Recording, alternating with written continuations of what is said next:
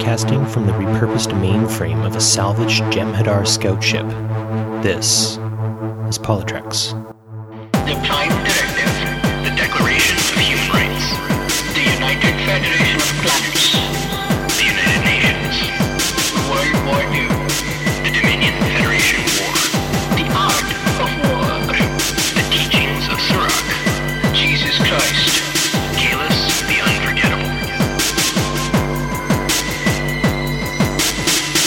Welcome everyone to Polytrex. It's 2018 and we are back in the saddle. I'm Barry DeFord and I'm very happy to have you here today. And as with me always is my often imitated, never replicated co-host, Mr. Shashank and Barry. How are you doing tonight? Namaste, Homo sapiens. I'm doing well, my friend. How are you? I am excited and I am happy. 2017 was, for me, a good year. For the world, sometimes a challenging year. But I'm thinking 2018 is going to look pretty good. I'm pretty excited to see what the year has in store. We've got more Trek coming in. We've got possible movies. We've talked about that coming up. It's a good time to be a Trek fan, I think. What about you? 8 months till STLV. That's all that I can think about. Oh my gosh. Every time I think Trek, all I think about is STLV. We're getting there, getting closer and closer. Just a reminder, we will be doing a role play dramatization of our fan fiction of Star Trek, and you guys are welcome to join us. More details will follow as we get closer to the event. Yes, and actually right now I can give a little impromptu preview because I have actually completed not one, but 2 scripts so far. It is the Do it, Captain. The USS Chimera, which is a refit of the Sovereign class. So this takes place post-destruction of Romulus. So we are heading into uncharted prime territory, folks. The USS Chimera has been sent out near the Romulan neutral zone to check on what looks to be an Andorian shipping or like a shipping ship that has been sort of lost, and it goes out to check on it, and it gets attacked by a Romulan warbird. They fight it off, but then they start noting that there is a rogue Federation ship that is becoming embroiled in a civil war that has started in the Romulan Empire. Of course, with Romulus being destroyed when that star went supernova, it's kind of like a creature losing its head. And so the Chimera ends up in a cat and mouse battle, attack, chase sort of thing with the USS Acheron, which is a Aventine class starship. And those of you who know what happens with Ezri Dax after Deep Space Nine, she ends up the Aventine USS Aventine captain. So, anyways, I've got a captain, a first officer, and I believe con officer so far. Thad Haight has decided to join the crew. So if you have any interest, feel free to talk to us on our Facebook page. And with that, Shashank, how do you get a hold of us if you're jumping on the social medias? You can follow us on Facebook at Polytrex. That's Politreks. We are much more active on Twitter, where we post funny GIFs and memes and messages that we like to send out and tease people about our shows. You can follow us on Twitter on at Polytrex. That's @Politreks. And if you're so inclined, you can also hop on the Tricorder Transmissions Podcast Network website and check us out there. We are a network of fantastic podcasts. Of course, there's the Tricorder Transmissions, there's Shore Leave, Trek Ranks, Drying Trek, and now that Discovery has returned, the triumphant return of Disco Trek. If you're interested also, you can send us a voicemail. You can call in at 609-512-LLAP. That is 609-512-5527 and leave a voicemail message with thoughts, comments, questions, concerns, and all of that. But do know that anything that we hear that we think is excellently good, we might even give a little shout out to you here or there. So keep that in mind. And also, if you're looking for other fantastic Trek out there, you can always check out the Trek Geeks as well for some more podcast fun. So I think, Shashank, without further ado, shall we get on to the news? Absolutely. As part of this show, we spent a little bit of time talking about current events, and we try to bring them together and discuss them in parallel with what we have seen, read, heard on Star Trek, and how those worlds connect and how we can make better sense of everything.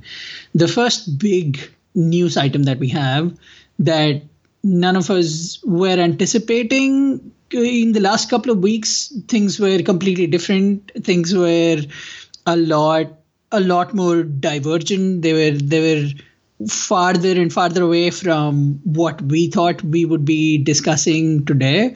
But nevertheless, it was a book that seemed to have broken the back of the administration and rattled them for the moment. Fire and Fury by Michael Wolff. Yeah, it's a fascinating book. I did pick up the audiobook. I've been listening to it periodically, and I have to say it seems very much kind of what I'm getting in unsolicited quick book review for you all. It seems a lot like this administration is the result of a lot of improper planning and preparation at the heart of what kind of has gone sort of sideways here. Nobody seems to trust each other is sort of the narrative of this, and it's personalities vying for power. Now, we are Politrex, so we're going to talk politics, and you guys know that, and I think you guys probably would know where I skew in this, and mad props to anyone who wants their party back, and maybe we can talk if you are happy with the way things are going, but the Republican Party definitely is in a bit of distress, and very much by what this book has to say. It's sort of I could go into sort of larger points, but suffice to say, the whole thing sort of plays out like a fiasco. And the way the election went, it was a fiasco. Major characters like Steve Bannon kind of come off as guys who really had no blissful clue what they were doing, and they kind of were like snake oil dealers and hucksters who came through. So there you go in that. I guess my Star Trek connection, because I like to make Star Trek connections to basically everything in my life, is I'm reminded sort of the Dominion command structure. On the low end, you've got the Jem'Hadar who, if you don't like them, at least you can say that they're loyal, and maybe perhaps to a fault.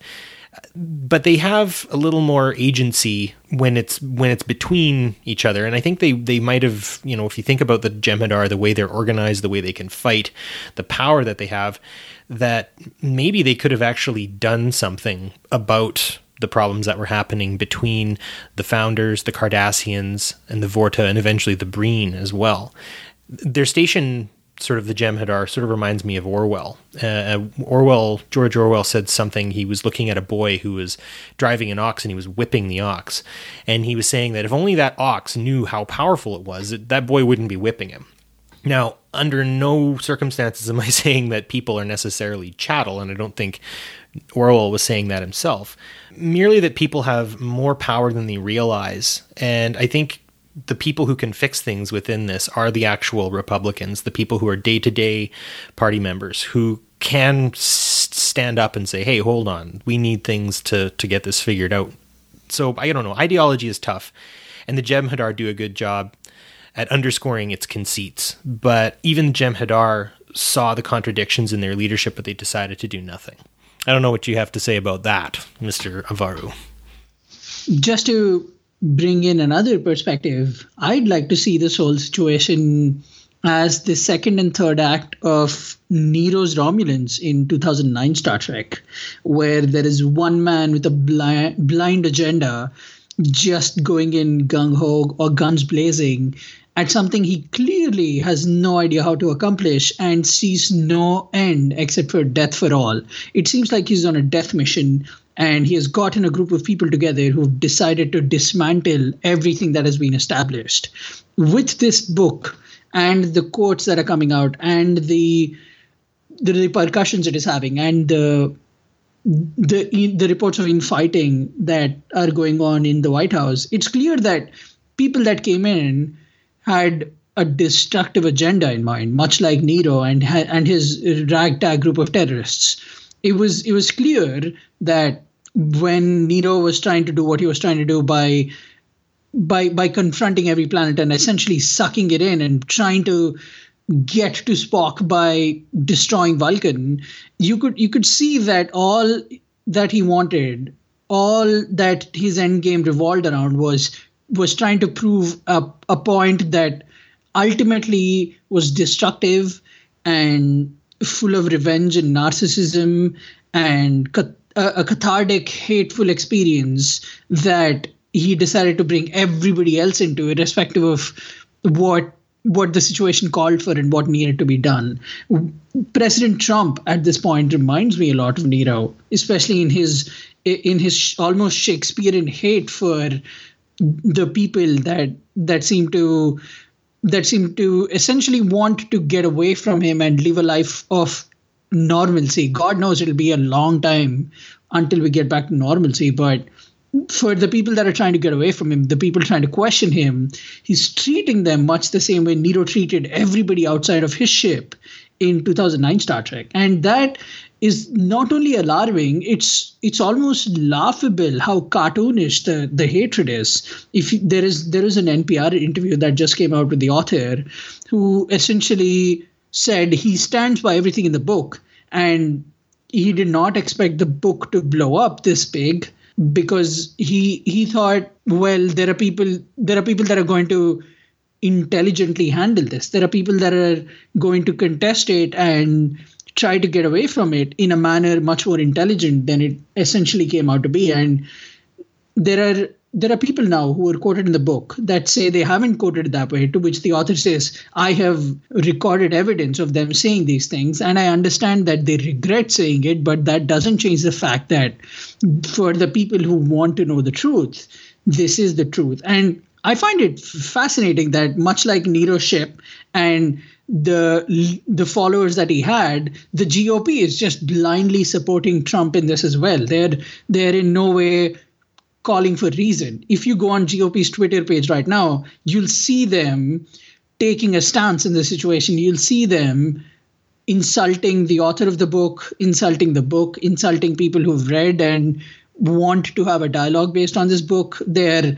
And then Trump is just spearheading all of this. And it would be very funny if all our lives weren't in jeopardy because of what this book reveals. It's interesting that you would sort of talk about sort of Trump's Shakespearean vitriol, and I agree with you there. I would say that the one case that I would go back to saying that this is more like the Dominion and their sort of weird alliance is that Nero's insanity and his quest for, crazy revenge comes from a horrifically traumatic experience. Now, I don't know very much about Mr. Trump's personal life, but it doesn't strike me that the man has had a experience that has rocked him like that. So where I would agree with you that he's got this sort of dismantling kind of way about him, he's not necessarily, though Nero is a total bad guy and he does some terrible and awful things, you can be like, well, the guy's planet blew up and he's got to blame someone, and maybe it has a lot to do with being sort of his personality. There might have been elements of his personality that were kind of fly off the handle as they were in the past. Who knows, right? Like, Romulans are a vast and diverse group of individuals.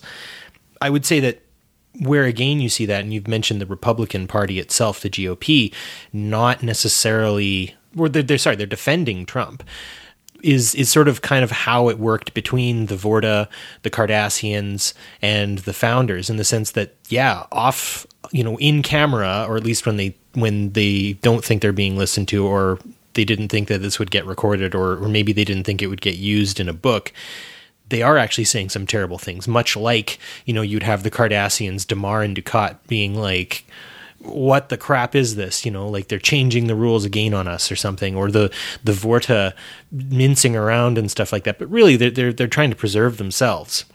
And that sort of everybody's in it for themselves and putting up this front of unity, it will come crashing down, and it totally does. And again, to maybe drive Garak into this a little bit, because we are going to be talking quite a bit about Mr. Garak today, I think about what the Federation had to do really to finish off the Dominion. And my fear is, I think that the Democratic Party might try to stoop to kind of populist levels to try to get rid of Trump, and that does kind of concern me. Just for our listeners and you, Barry, there is an argument made by a lot of people recording this administration that they can actually trace back the very moment to which Trump decided to run for president. There is a 2011 White House Correspondents' Dinner that happened that Seth Meyers hosted. And Seth Meyers and Barack Obama both essentially spent that entire correspondence dinner roasting Trump. There is about 30 minutes of footage with both of them just taking jabs at that guy. And Trump was in the room at that time.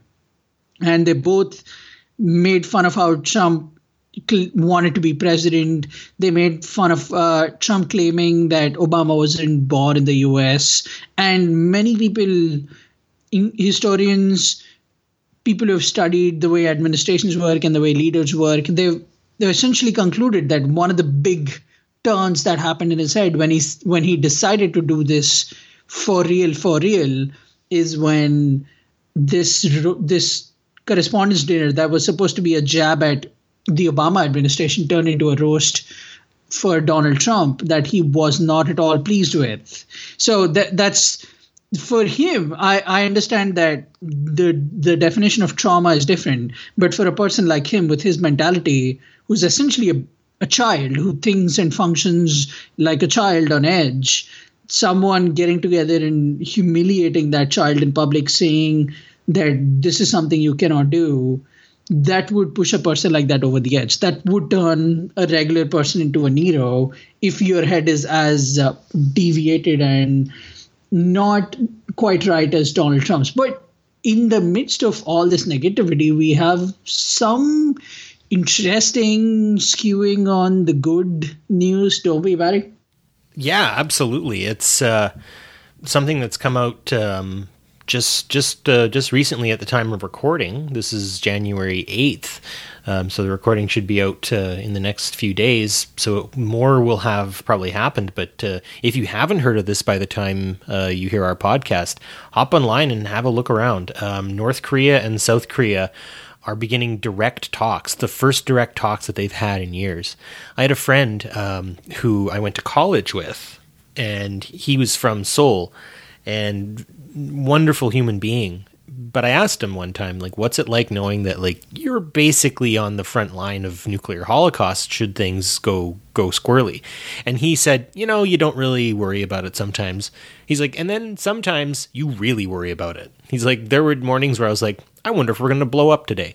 And then you'd go for months without it happening. So the fact that, at Panmunjom, there is news coming out here that I think it's adjuncts for Kim Jong-un are there. I don't know if Kim Jong-un specifically is at the meeting, but the South Korean president is actually saying that this is totally going to be a thing. We're gonna look into this. So I'm pretty impressed. What do you think? I think it's incredible. The talks essentially are going to start with Kim Jong-un's request and it being explored. His request essentially is about sending a delegation to the Winter Olympics from North Korea. But if that delegation thing gets together and there can essentially be a team representing North Korea, I think both countries are very much interested in talks with the United States to get that the nuclear arms program's tensions down. They're trying to cool some tensions off. It's just difficult for me to find words because Confucius was very right when he said, may you live in interesting times, because it's very interesting that North and South Korea together are trying to find a way to ease tensions with the United States. I think that is in the way that the stories of our lives are being written. I never thought that two countries that have been at odds with each other all my life, all your life, all most of our lives are now trying to get to a point where they can sit down and talk to the United States together about how nuclear tensions might rise down. It just shows that if you live a life long enough in the real world, much like in Star Trek, things just start getting even more interesting and they evolve and go to places where you didn't think they'd go. Well, you think about say the search for Spock, right? And then go to the undiscovered country, right? You've got the Khitomer Accords and you've got just getting the weapon, right? Getting the Genesis device. Let's harness this power and take them out once and for all. I mean, we're dealing with very similar stakes here, right? Both countries are capable of some pretty awful things, and I don't know. You quoting Confucius, I enjoy. I will quote Lao Tzu in saying that the sky is big and the emperor is far away, and the emperor at this point is quite far away. Trump, the Americans, the Europeans, the Chinese even, I don't know how much they're soliciting this discussion. I don't know how much they are here, right? We've got Moon Jae-in, the president of South Korea. And remember, South Korea just came off of a pretty huge scandal, right? Their previous the previous president was ousted in a pretty big corruption scandal that I don't have a lot of information on, but I know South Korea has been reeling politically from it. So with Moon Jae-in being someone who is interested in a dialogue, this could really come out well. And wouldn't it be great to see Korea themselves on their own manage to come up with something like a thing better than what they have? And all I can really think of is the people of North Korea might get more food. They might get more access to healthcare and the things that they need. I mean, they didn't choose to be born there, and a lot of them try to get away. So the more that they can have something close to a better life, I am 100% for. This harkens back to the conflict essentially between the Bajorans and Cardassians to me. The Cardassians being North Korea and the Bajorans being South Korea, because even though this is a promising start and the relationship itself cannot be simply put in a couple of sentences and described as A and B, this is a great start, don't get me wrong. But the wounds from the decades of war and violence and bloodshed and cruelty and tyranny from North Korea, they won't just be wiped away. There is no country, even South Korea, that would just sit down and say, well, all is forgiven. Let's get back to discussing the real issues before we get to a point where both countries can have a united front and represent themselves as one, much like Cardassians had to give in to the Bajorans. Cardassians had to get along and relinquish control and give up all that they had taken from the Bajorans.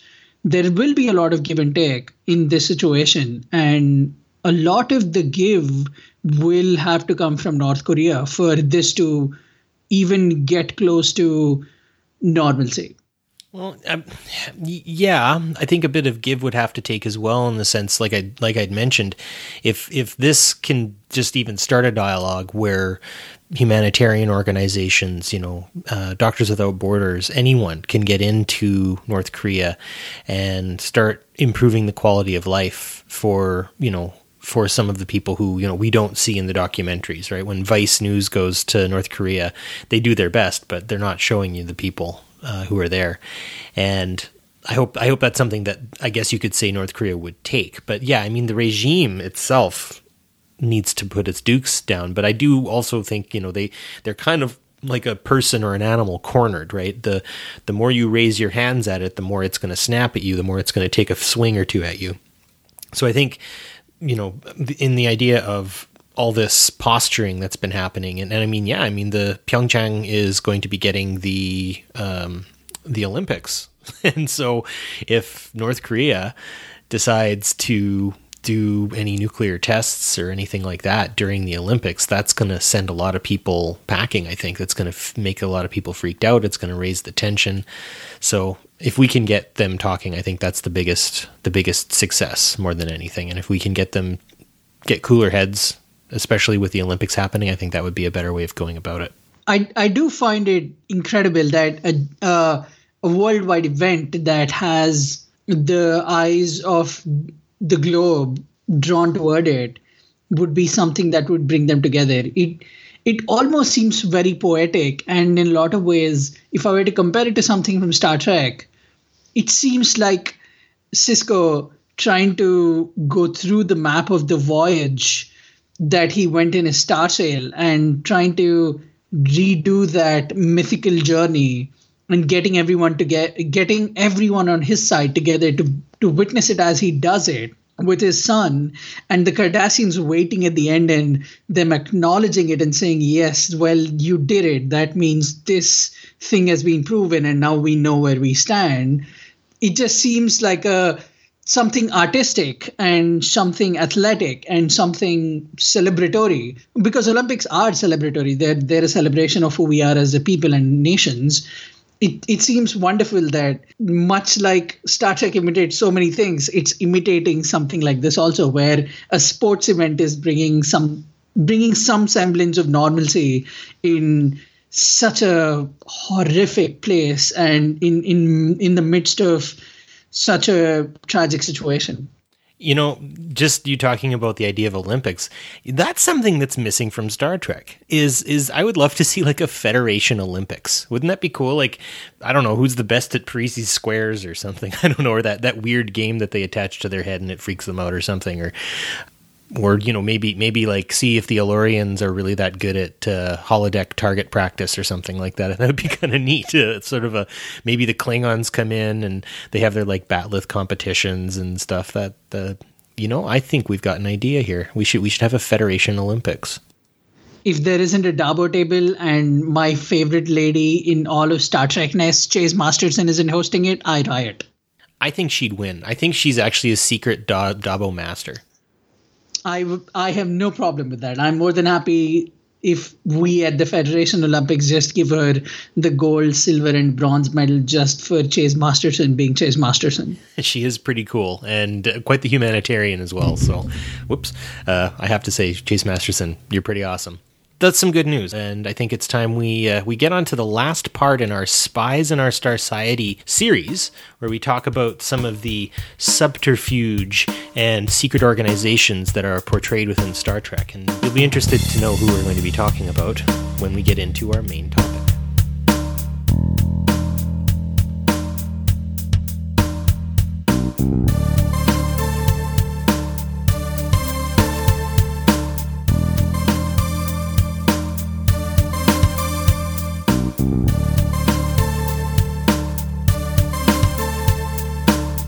Welcome back, everyone.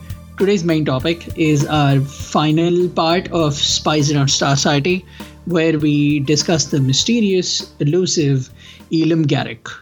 Now, we are both divided on Garak, so before we get into how we feel about the character and what he represents, I will let Barry take it away. All right, well, Garak, for those of you who haven't seen Deep Space Nine, if there are those of you who are listening to us who haven't seen Deep Space Nine, you are in for a treat. And those of you who are going to watch it for the 75th time, you're also in for a treat. But anyway, Garak was the last remaining Cardassian on Terok Nor, now called Deep Space Nine, when administration was ceded to the Federation through the Bajoran government. After the Cardassian occupation. Garak was kept there as a form of an exile from his time with the Obsidian Order. The Cardassians left him there, basically. And his life on DS9 was generally uneventful. He kept his tailor business on the promenade and would keep up appearances with his acquaintances and just different individuals, most notably Bashir, who I think, Shashank, you and I can say is one of the best characters in Star Trek, correct? Oh, yeah. Right up there. Top 3. Mr. Siddig, you're awesome too. I guess sort of arm's length is Garak's MO for most of the series, and the character himself seems to be extremely guarded about his past as well. That, of course, is due to his involvement with the Cardassian occupation of Bajor, and his specific activities with the Obsidian Order. Garak begins to really come out as a character, though, in Season 5, where revelations emerge about Tain being his father, who is a main player in the Obsidian Order for the Cardassians. And Garak begins a very slow side story of him coming to terms with his guilt and his humanity.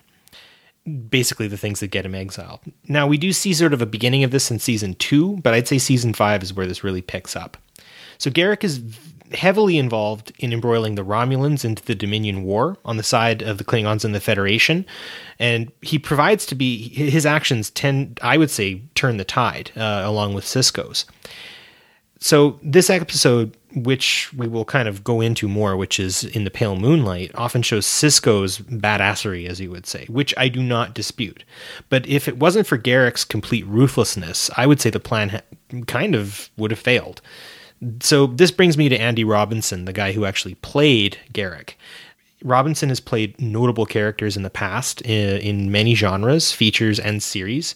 Hellraiser and Scorpio Killer from Dirty Harry definitely come to mind. Robinson definitely channeled a bit of the unhinged qualities of these more scary characters into Garak's persona.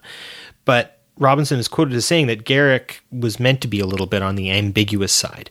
And Shashank actually brought me to an interesting point, or an interesting article on Andy Robinson actually saying that sexual ambiguity was also something that was to feature in Garak's character, but it kind of got nixed. We'll provide links to all that on our websites. Robinson, I have to say, really owned the character and was even the author of A Stitch in Time, which is a book about Garak's life. If you want to hear more about this, because I can only give so much in what we have on the episode, head over to the Trek Geeks, one of their earliest episodes. It was episode 11. They actually interview Mr. Robinson. It's an amazing episode, and it got me into the Trek Geeks, but it also gave me a better understanding of Garak's dimensions as a character. So I guess you kind of have my opinion of Garak in that explanation as well. I think he is a vital character and an interesting character, and one with, I wouldn't say a lot of dimensions, but a lot of layers at the very least, if we want to kind of go into the tailoring parlance. What do you think, Shashank?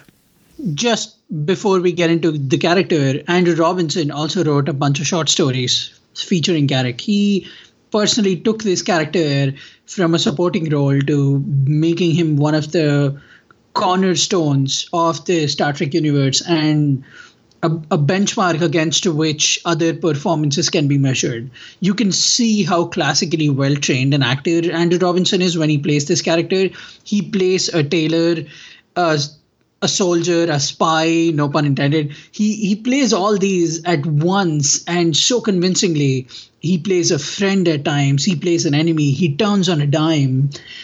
The way Andrew Robinson plays this role itself is enough value for you to sit down and understand the motivation of this character and see where he's coming from and how fascinating he is. To me, Garak, the character, is very much like Joker from the DC universe. You never know quite where he's coming from. You never know what's on his mind.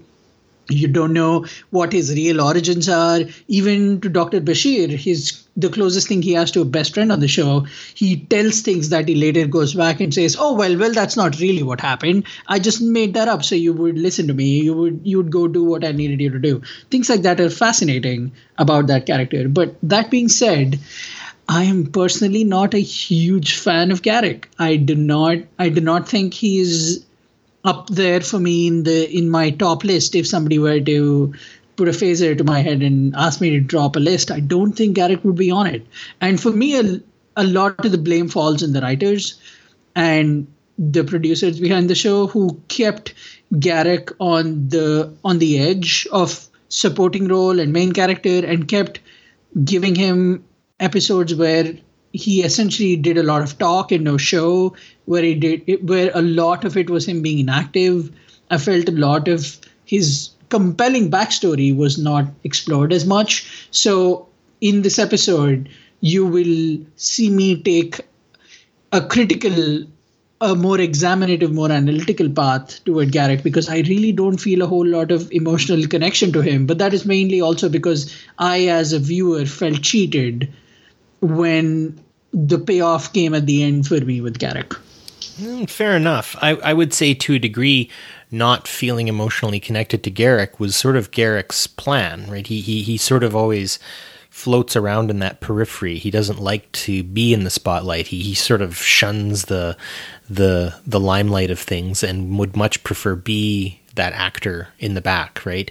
I often think about the stars on the red carpet and the amount of work that the people to make the outfit that they wore, but it's the star. You never see the tailor a lot of the times. You might know the designer and the person who may own the company and stuff, but the actual tailor, you never see that.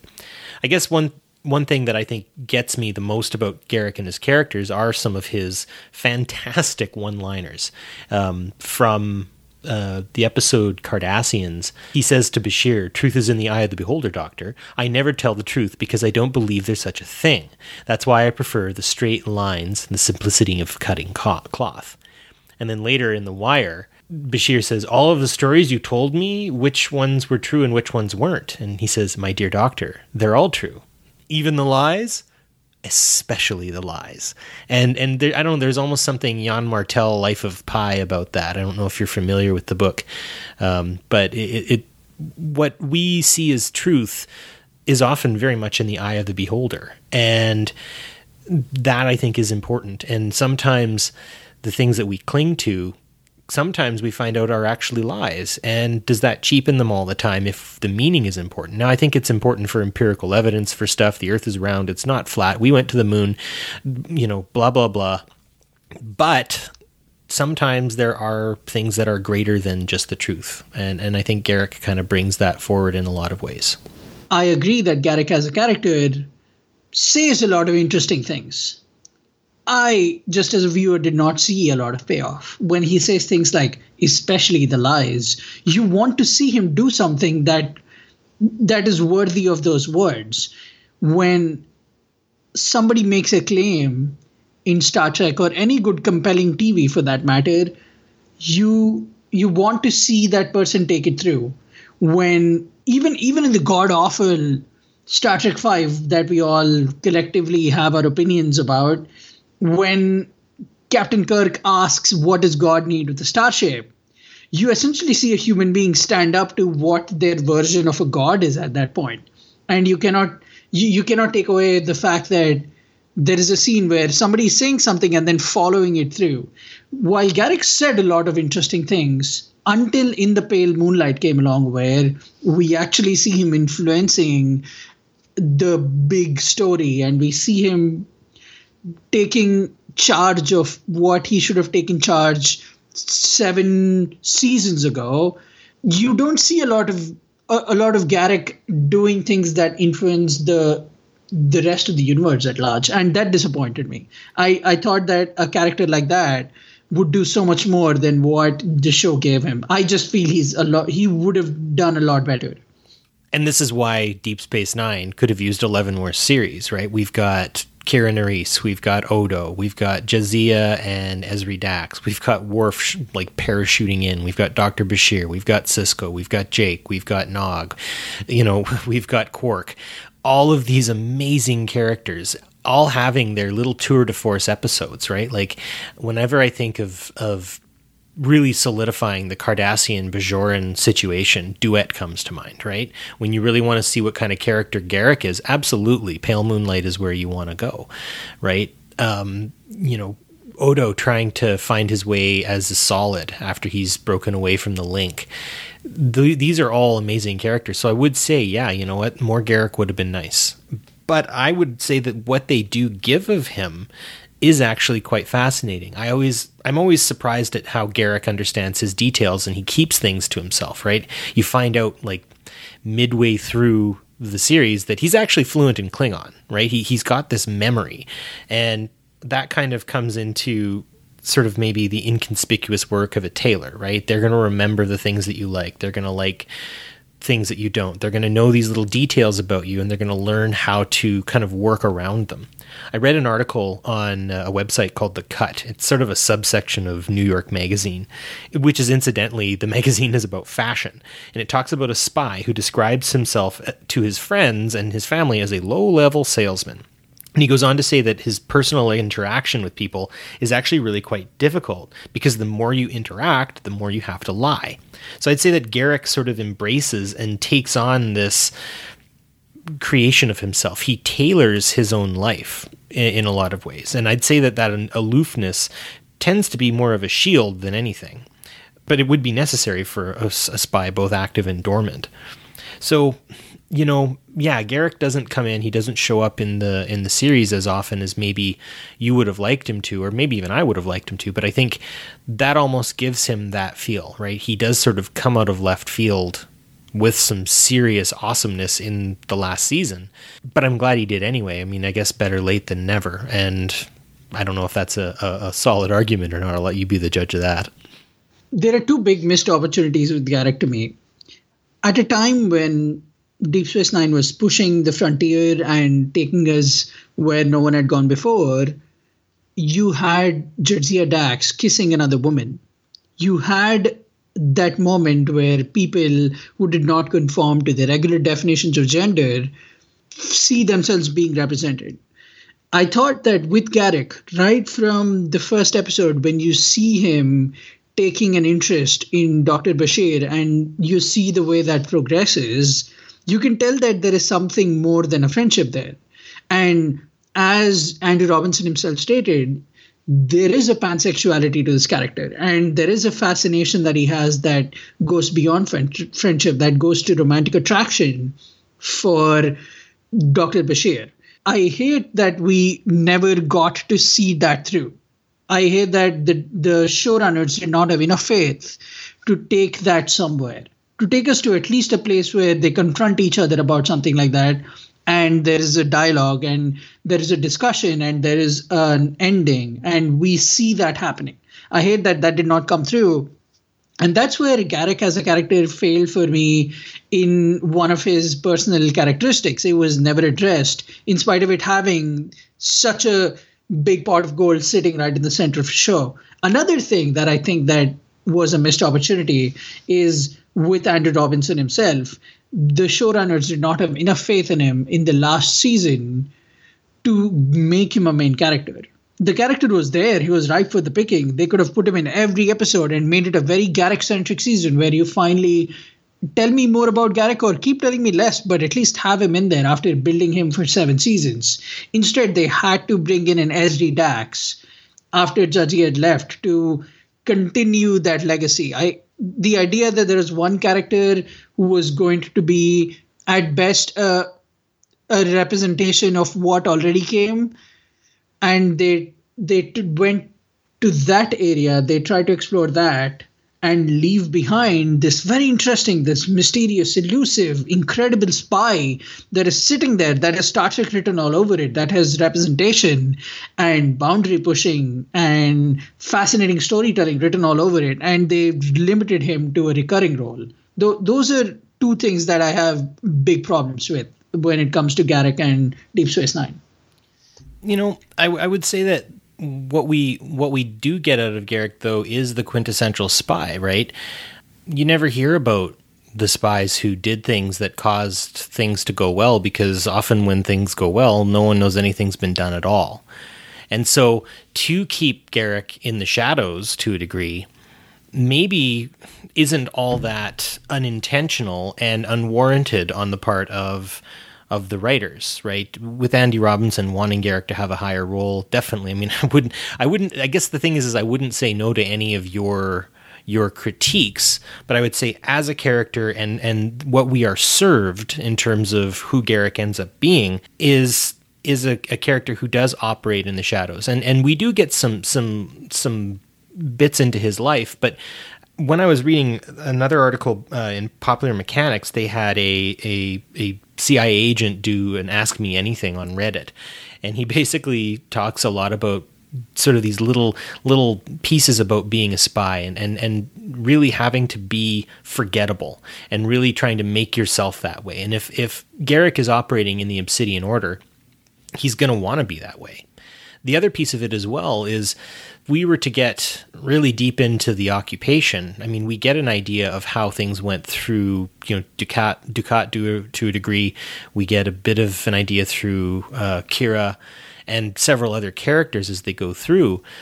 But I mean, Garak wasn't making orders. He was interrogating people, right? Of course, you hear about the one he boasts about that he just stared at a guy until he confessed. But Garak also was in the position at least once where he could have killed some Bajoran kids. I don't know how necessarily that would play on cable television. Maybe today, I guess, and Deep Space Nine is a precursor to a lot of that. But again, if we look at how spies have to operate, I would say they aren't going to come out very often. They aren't going to come out of their shells very often. And when they do, they're going to be quick, they're going to be calculating, and they're going to play everyone like a fiddle, and then they're going to go right back to where they came from. Absolutely. as Garak the character, as Garak the spy, one of the things that I find most interesting about the character is there is no lie to the personality that he has. It is clear that he's suffering from deep, intense emotional problems. And the more you find out about the character, the more you realize this is a guy who essentially has to lie to everyone about who his father is. This is a guy who was ill-treated by his family. And if our listeners go back to our first episode where we started Spies in Our Starcity, we talked a little bit about how childhood and family influences a lot of who you are when you take up the role of being a spy. When you take up espionage, there is a intense personal reason. There is something very traumatic and heartbreaking that happens to you that you have to go into and find yourself in order to represent this role of spy, where you have to pretend to trust everyone, but at no point can you trust anyone. And Garak plays that so beautifully. There could be the possibilities of the way this character could have gone, and what we see in the show gives us so much about who a real spy is, as opposed to a typical James Bond tuxedo wearing spy that we get in Holodecks Bashir. Yeah, absolutely. Well, I think about that in the pain that Garak feels, especially around his father. And you see him when he starts to prioritize his own interests, right? He's going to go into the Gamma Quadrant through the wormhole and find his dad.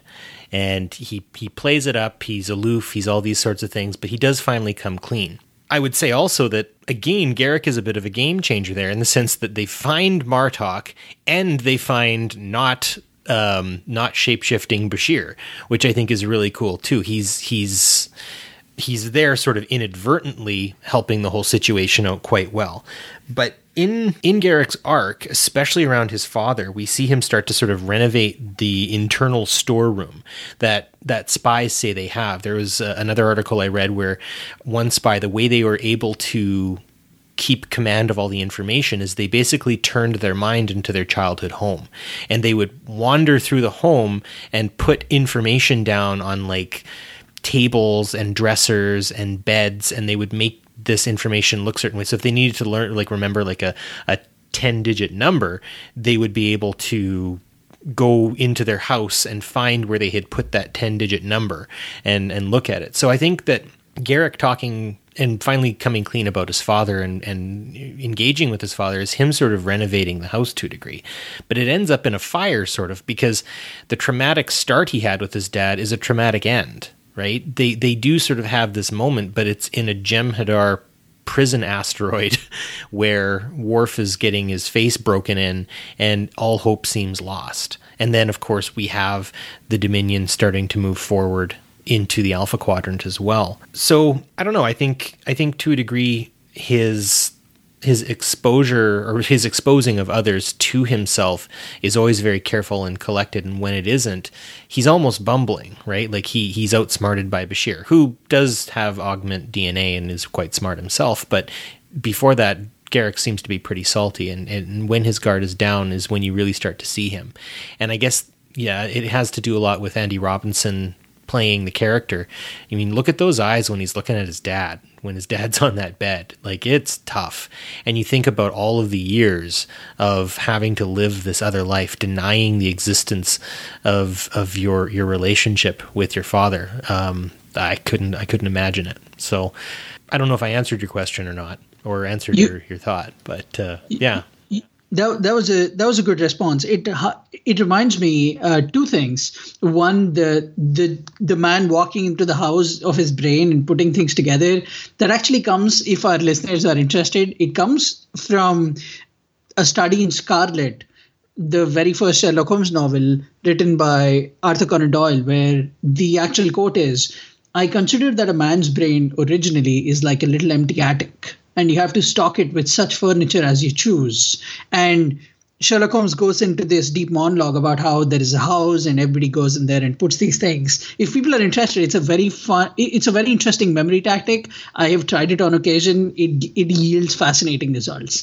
And the second one, with Garak, the character, the way he plays it, and the way the arc goes, now that I think about it, the only person that actually outsmarts Garak is someone who is genetically manipulated and manufactured through science and fiction, essentially, to be smarter than everyone else. I think it's incredible that a normal, or I don't think Garak is normal, an exceptional Cardassian is so smart, and Garak himself is such an intelligent character. It took someone whose brain was biologically re-engineered to outsmart him. I think in a way that character, that's a really good tidbit to our listeners that might not have known everything about Garak. So thank you for sharing that. I think that is very fascinating and changes some things about the character for me.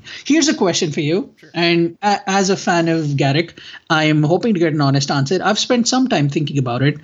Do you think Garak knew all along how everything would go in the show? Yes. Do you think he knew? Yes and no. I don't know. I think Garak spends a lot of time probably coming to terms with being a former cog in a very sinister machine. And maybe that's why we see Garak the tailor and making these little kind of offhanded comments and backhanded responses to people, and really only showing the tools he has at very specific times. I would say as well, I think he read people a lot more. And I'm going to use In the Pale Moonlight as where I think he really did know the people he was with as a character. So yes, Garak's contacts get things moving on the liberation of Cardassia as well later on, a few episodes down. But I would rather spend time on sort of that stone cold calculation and maybe answer your question a bit. So you think about that cool collected way of dealing with Vreenak and Grathon Tolar. He knew each actor in the scenario and he played them all like fiddles. I've said that before. But I would say his amazing monologue is also just sort of that. It's prepared. He knew Cisco was coming. He knew Cisco was going to chuck him over a table. Also, fun fact, you'll also notice that Andy Robinson's makeup is broken slightly, where those kind of big neck ridges go down. I can't unsee it because I think like if it was a real moment, like he as a Cardassian, he'd probably be bleeding. But anyway, that's after watching it like several times. When I first watched it, I was just enthralled by Andy Robinson's monologue, but it was prepared and measured, and I think he dressed the situation very, very well to Cisco and the audience.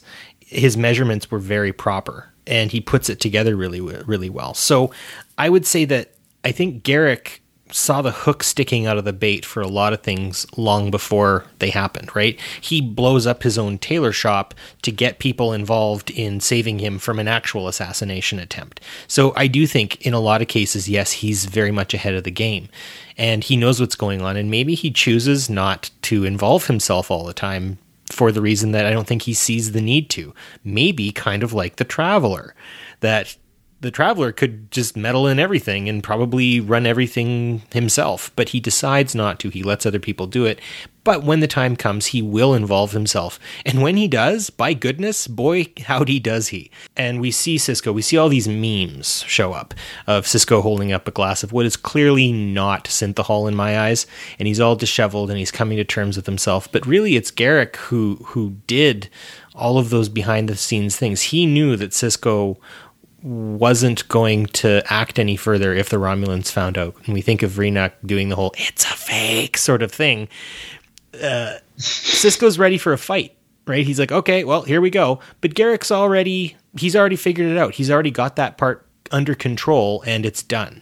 And as angry as Cisco gets about what's happened, Cisco knows it's right. Garak knew he was the guy who had to do it, and that's the end. So Did Garak see everything coming from the very, very start? I wouldn't necessarily say he had some sort of, ability to see into the future, but his way of knowing people, his way of remembering, his spy's instincts definitely help him to forecast what's happening long before it does. I think there is a major difference between Gul Dukat and Elam Garak that we don't see and find until we're looking for it. Gul Dukat is someone who wants the empire. He wants to reign. He wants to find control and power, but Garak doesn't. And Garak is clearly smarter than Dukat. We see that on every turn. We see that especially when Garak has whatever relationship he has with Dukat's daughter that seems to seethe and anger Dukat at every turn. When we see these things, we find that there's clearly one Cardassian better than the other. But Garak, much like spies in our real world, who are part of this elaborate power game that everybody's playing, if you do that long enough, if you get to a point where all you do every day is influence and change the way empires are run and kings take their place and governments control people, I think you become a little disillusioned. I think you become very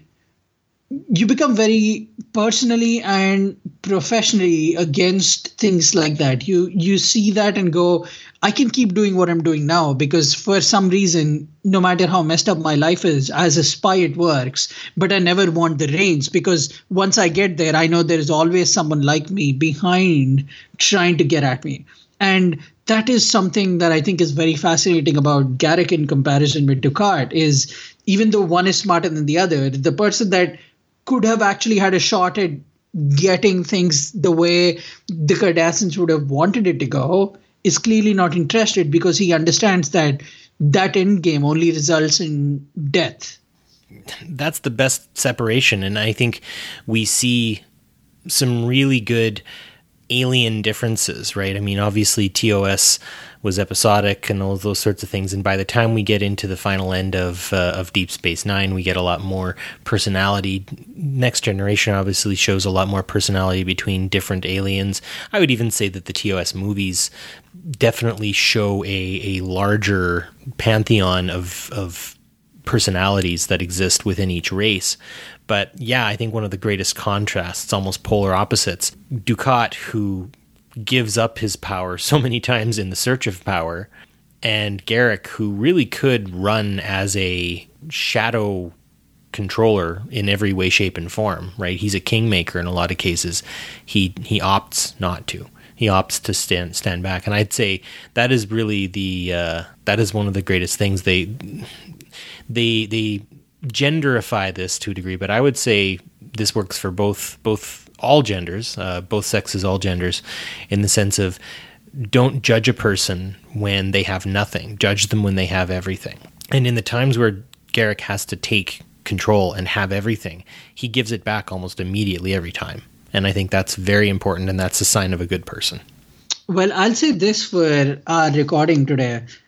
It has certainly changed the way I look at Garak. When I came in, I essentially had a fixed viewpoint that I didn't think could be changed. But now, after our discussion, there are things that, to me, have changed personally about Garak. And now, when I sit down and watch Deep Space Nine for the 75th time, Garak might grow on me a little more. I'm not saying he's my favorite character, but I'm certainly saying he's not. He does not seem as bad as or as unused as he was before, and I thank you for that, Barry. Well, I'm glad that's happened. You've definitely changed my mind on the Traveler, and I'm glad I could kind of move things around a bit for Garak. But, you know, we'd like to hear from you as well. And the listeners out there, if you guys have some thoughts on Garak, something that we may have missed, maybe another character, or maybe a spy that you wouldn't think should go unmentioned, I think this is a good time. Call in, send us a message on Facebook or Twitter. We'd love to hear from you. Of course, the number again is 609-512-LLAP 5527, as we would know. But I think this is the point where we're going to go into a sort of 1-2 final thought segment. Now, we've missed our final thoughts in the last little while, so join us after the break for both Shashank and my final thoughts on Spies in Our Starcity.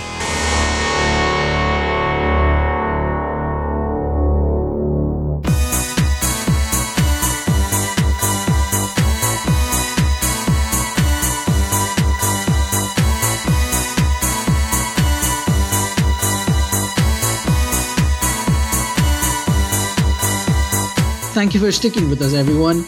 We are going to, in this last little bit, talk about our overall feelings, thoughts, opinions on our three-parter. This was our first multi-part episode, so woohoo, Barry.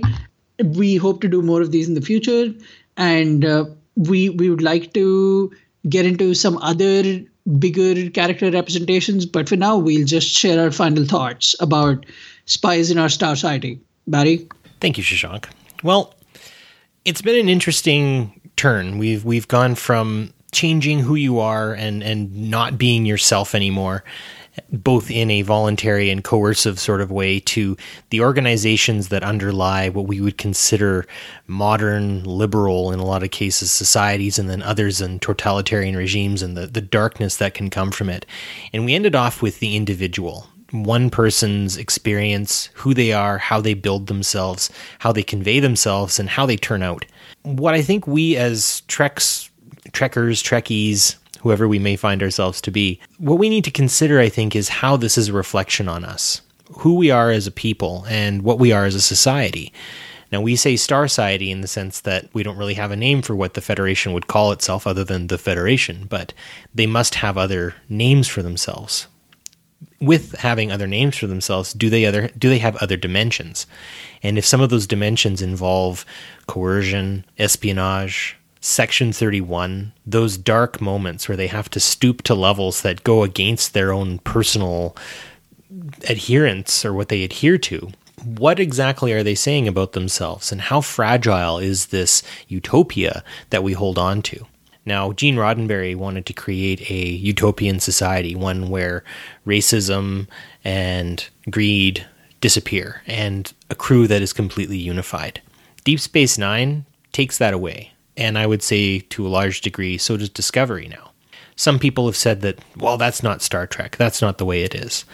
I would say that, honestly, this is just another dimension of what Star Trek is, because, honestly, Star Trek really is just a reflection of us. So, I guess what I would say to everyone out there is, are you being watched?